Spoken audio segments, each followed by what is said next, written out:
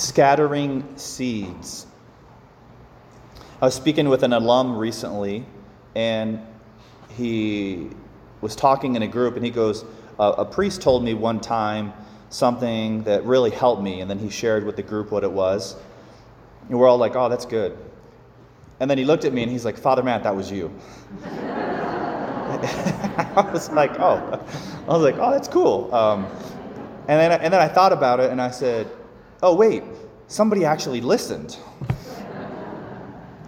Like, I can't control if somebody listens, but I can choose to speak goodness and truth. In our gospel today, Jesus shares about a man who scatters seed. And then it begins to bear fruit. He doesn't know how. Then he speaks of a mustard seed, which is the smallest of seeds, yet when it springs up is the largest of plants. What is Jesus saying here? I think St. Paul sums it up best in 1 Corinthians 3:6. He says, I planted, Apollos watered, but God caused the growth. The growth is up to God. Good things come from God. God can make good come from all things. Even with the mustard seed, he can take even our smallest efforts and do something wonderful. But he does choose to wait on our efforts. That us choosing to scatter seeds is to cooperate with him, to give him something to work with. I was talking with somebody recently about the building project, and they said to me something that I've actually heard several times over the years. Father, if I win the lottery, I'll give you everything you need to build this new church for the students. But he said it differently. He said, Father, I bought a lottery ticket this week, and if I win, I'll give you everything you need to build the church for the students. Do you hear the difference?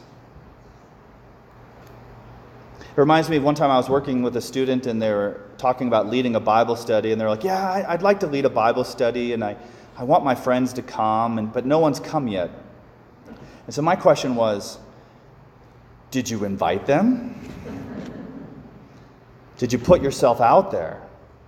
And the fear we have is, well, I'm gonna put myself out there. I'm gonna ask, and they're gonna say no. Yes, but if you never ask, no one's ever gonna come. We all know this, but it's just helpful to be reminded of that. And sometimes it takes a lot of invitations, a lot of asks. We have 3 seminarians who were here for the summer, and at dinner last night, one of them was sharing how one of the jobs he had during a summer in college was going door to door in Phoenix selling solar panels. And I was fascinated. I was like, people still go door to door? People are home, people answer the door, people trust you? And so I was fascinated. I was like, so in the whole summer, how many solar panels how many people did you sell solar panels to? And he said, 10. And I was like, oh, okay. And I said, well, did that give you enough resources or whatever? He said, yeah, I was able with my dad to go in and buy a used car, so now I have a car. And it was like, oh, so even though it was just 10, it actually was very fruitful for him. And I said, well, if you sold 10, how many doors do you think you knocked on? And he said, easily over 1,000.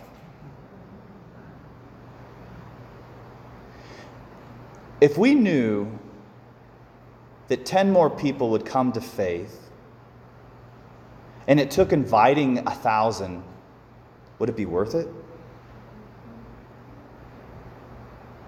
God can do incredible things with just the smallest of things, if we're willing to put that out there for him, to work with him.